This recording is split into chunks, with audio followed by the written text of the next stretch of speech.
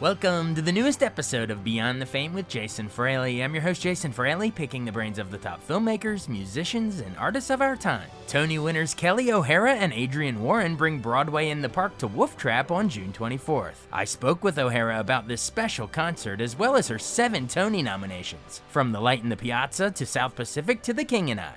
Hey, Kelli O'Hara. Hey, thanks so much for joining us on WTOP. Thanks for having me, Jason. We're talking because you are participating in a really cool thing at Wolf Trap. I think Signature Theaters actually helped putting it on too, but it's going to be at Wolf Trap. It's called Broadway in the Park. It'll be you and Adrienne Warren, who is, I think, a Virginia native, actually. And you'll be, you'll be doing? I guess you're singing some great Broadway tunes. I think we're going to sing great Broadway tunes. We're going to sing together and separately, and I think we're going to have wonderful choruses singing with us. I just think it's going to be one of those nights that feels like we're all back together and celebrating art, and I really can't wait, honestly.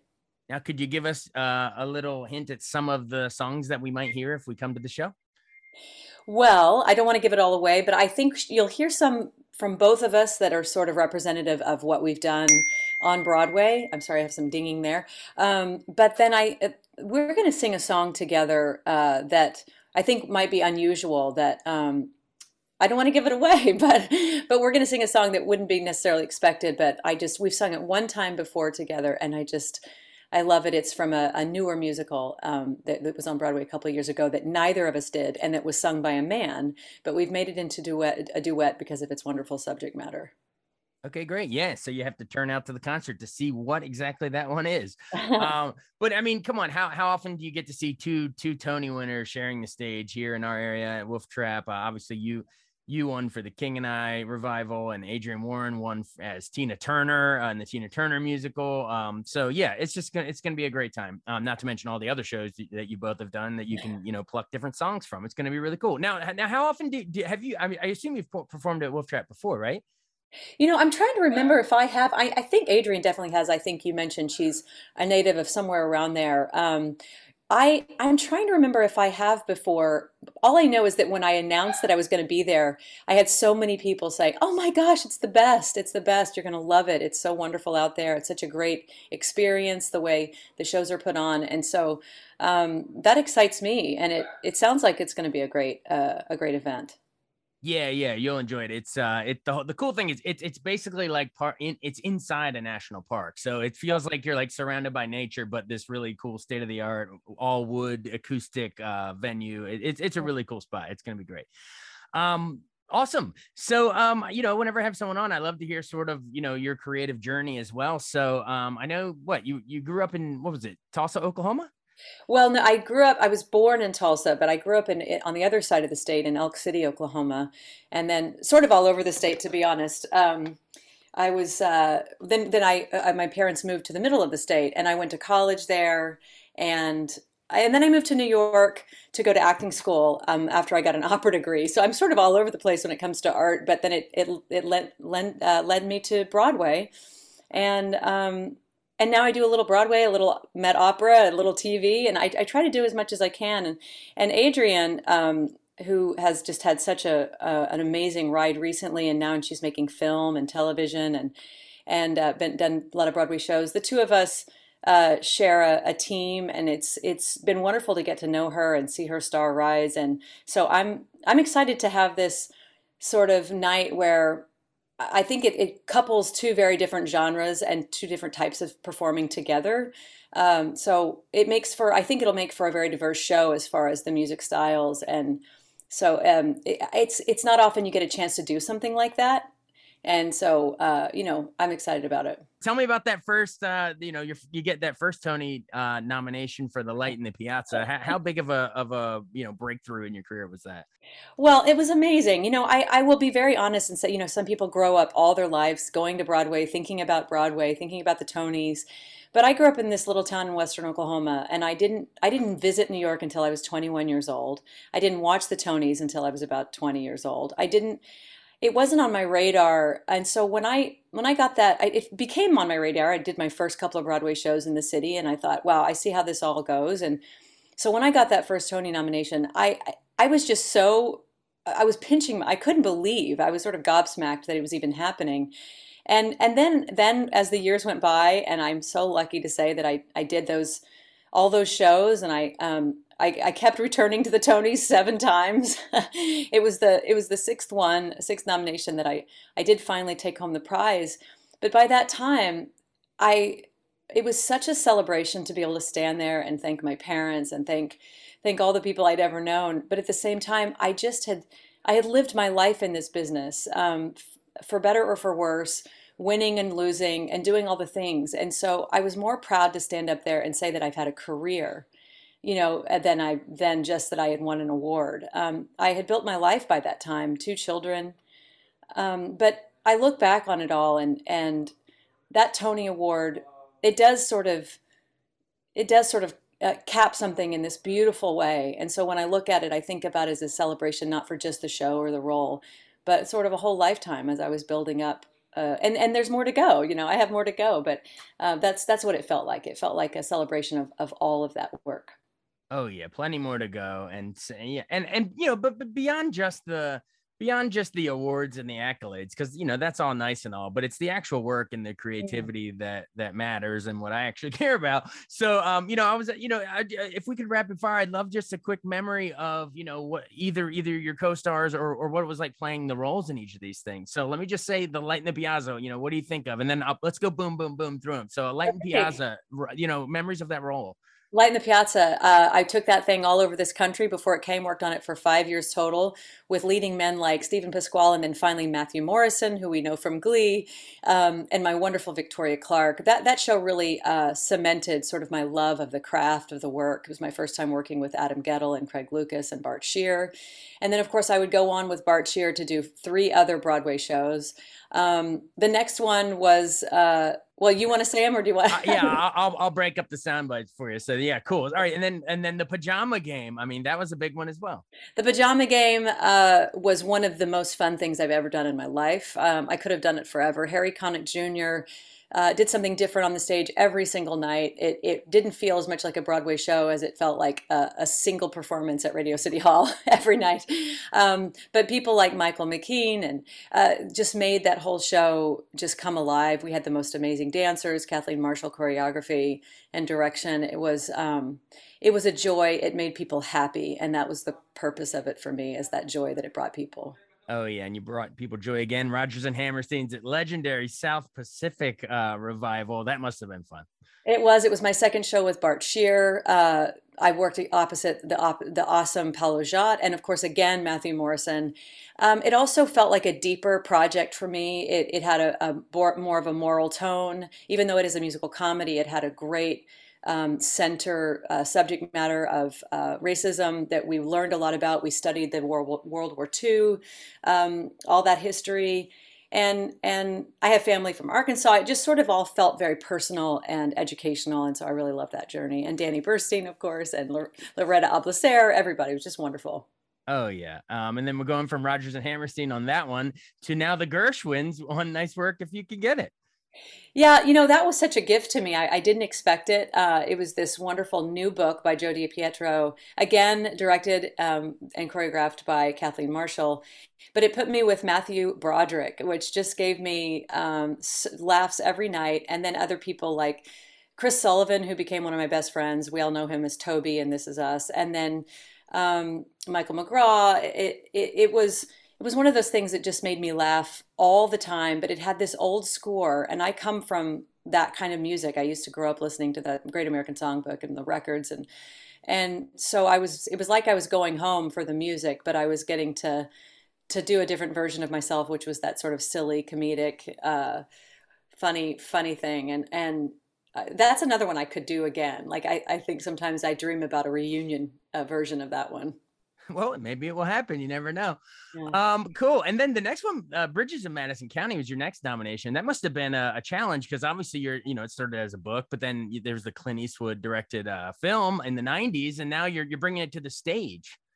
Yes, we started working on that. I started with Jason Robert Brown and Marsha Norman in its early stages. And again, it paired me up with Bart Shear for the third time. And Steve Pasquale, who I'd known since early days in Light in the Piazza, I just loved every minute of that. It was a very different role for me, very unlike myself, although it had the sort of farm themes, which I grew up on a farm in Oklahoma, so I was raised by a farm wife, and I understood so much of it, and I didn't understand so much of it. She's from Italy. She's an Italian woman. It was one of those things that challenged me vocally and as an actor in a way that I could probably say that it's my favorite of all my roles I've ever played. One of the best scores I've ever gotten to sing. But when it finally came to Broadway, after all this work and these workshops for years, the timing of it was tough because I literally just gave birth to my second child, and so when we started the work of it, I was so heavy and emotionally, elsewhere in my mind. But it ended up being such a cathartic and beautiful thing to do at that time too, very emotional. So I look back on it with just nothing but a swelling heart. And then, of course, the one that that we already mentioned that you did finally win the Tony for, The King and I. Did you grow up watching the Yul Brynner, et cetera one? I mean, was that always? I know you said you went into opera first, but were you at least aware of the old classic musical when you took on this role? Well, that's the funny thing. The only thing I had when I was growing up were the movies. So I had anything Shirley Jones or Julie Andrews did. I watched all of them ad nauseum, but the one I never saw was The King and I, believe it or not. And to this day, I've never seen it. Um, Really? it's hard to explain. I can't really explain why I've never seen it. I don't have the desire, and it's because I didn't want to watch when I knew that I was going to play this role. I didn't want to watch it, which I never do. I don't go back and revisit something because I want to try to make it my own. I don't want to Right. accidentally be stealing from something I've subconsciously seen. But then afterward, I just had so married our new version and what it stood for, and the changes we made for the times that I didn't want to go back and watch the old one. It's hard, like again, it's hard to explain, but I still haven't. Hey, I think that's so fascinating to me. Yeah, well, I mean, you still had all the great numbers, "Shall We Dance" and "Getting to Know You" and all that, but like you're saying, you brought it into modern times because there were some problematic things in the original film for its time, but which I guess was it's funny, right? That was probably way ahead of its time with feminism and stuff when it came out, but now looking back on it, we say, oh my God, we were so backward in so many other ways. So it's funny how that works. It is, yeah, it is. But I'm proud of when we do it in real time, what we try to accomplish with it. And we've done that, hope for all the shows that we've done that have been historically problematic, that we've done what we can in this present moment. Absolutely. Well, rounded out with your latest Tony nod, "Kiss Me, Kate." That must have been a real exciting one, to prove that you'd already won one, but now you're keeping it going. Well, I always knew that when I saw that on Broadway in '99 with Marin Mazzie, I had this idea that she was such an inspiration to me and such a mentor. And I had this idea that one of these days, even just to sing the score, because it is a strong soprano role for a woman not 20 years old, but a little bit older. And so I thought maybe I can do that someday, just because I'd love to sing that score and I'd love to play that strong woman role. And she had been so amazing in it. And so when it came about at the Roundabout to do this short, we did a one night presentation of it, and it was so much fun that I thought, well, we can do a short run of this, and it would just be a real hoot. And so it was, and we had the best time and laughed and laughed. And then the next thing I know, the pandemic happened, and that's the last thing that I've done on Broadway. And so I'm really itching to get back on stage. Yeah, well, you can't beat Cole Porter, but like you said, yeah, we haven't the pandemic caused a break here. So, I mean, is there anything else you got? What's coming up next? I mean, I guess I know we got Broadway in the Park, but is there anything on actual Broadway that you're auditioning for or getting cast in, or what's the latest? Well, interestingly enough, in 2019, I started working on a project that had been in the works for, if you can believe it, almost 20 years, which was with the writers of Light in the Piazza, Adam Gettle and Craig Lucas, to write a version, a very sort of yummy, artistic, artsy version of an old film called The Days of Wine and Roses Oh with yeah, Jack of Lemmon and course. Lee Remick. And when I was doing Light in the Piazza a long time ago, I had this idea. I had just done Sweet Smell of Success with Brian Darcy James, and people would say in our getup, we were all dressed up in the '60s. They'd say, "Oh, you look like Lee Remick, and he looks like Jack Lemmon," and we both had this sort of dark theatrical chops to do something like Days of Wine and Roses. And so Adam and Craig sort of took it on, and it changed hands over the years. Adam was writing it, and then it stopped, and then it went back into development. So finally we pulled it out again, and it's completed, and it's a beautiful, and I think some of Adam's very best composition and Craig's writing. And we did a big workshop over the pandemic in masks and everything, and we really have something wonderful on our hands. And now we're just looking for the home for it. And also the schedule, because what the pandemic did to most of us is it led us in other directions. I'm shooting the Gilded Age on HBO now, and so Right. it sort of messes with my schedule. But as soon as we get an opening and we can all come together, I think it's a show that is really worth finding a home for on a stage very soon. Absolutely. Yeah. I guess before we run, I mean, do you want to mention anything about the Gilded Age? I have some film critic friends that are big fans of it. I mean, and it's not your first foray into TV. You did 13 Reasons Why and a bunch of different Blue Bloods, Peter Pan Live, a bunch of different stuff. But why has the Gilded Age been so fun here recently? Well, it does feel more theatrical in nature. It's a period piece. I'm back in my corset, which I've been wearing for 20 years. But I'm working with some of the best theatrical greats of my time. People that I've looked up to my whole life, and so that has been one of the biggest gifts of this whole thing, is just being able to be in a room with them, working, studying this history in our country, which is very interesting and strange, the Gilded Age, and the history in New York. And so I feel like it's just been an education, and sort of like going back to drama school in a way, just really having fun with it. But I'll never stop missing standing on a stage with a live audience. Awesome. Well, you'll stand on a stage with the live audience at Wolf Trap for Broadway in the Park. It's going to be Friday, June 24th at 8 p.m. Of course, it'll be you and Adrian Warren, who's, is from Virginia. So that'll be really cool. 2 Tony winners in one night. Final seconds, talk directly to our listeners. Why should they come out? Hey guys, come on out. It's going to be fun. I think we've all missed joining together, hearing the same music and seeing how it affects us as an audience and as a team, making art together, enjoying it outside in the beautiful nature. I think it's time we started it. Let's do it. We're going to have a great time. All right. Sounds good. Thanks so much for taking so much time for us today. We appreciate it. Thanks, Jason. Nice to talk to you. All right. Okay. Bye. Bye. Thanks so much for joining us on Beyond the Fame with Jason Fraley. Remember to hit the subscribe button and give us a 5-star rating if you like what you hear. We'll see you next time.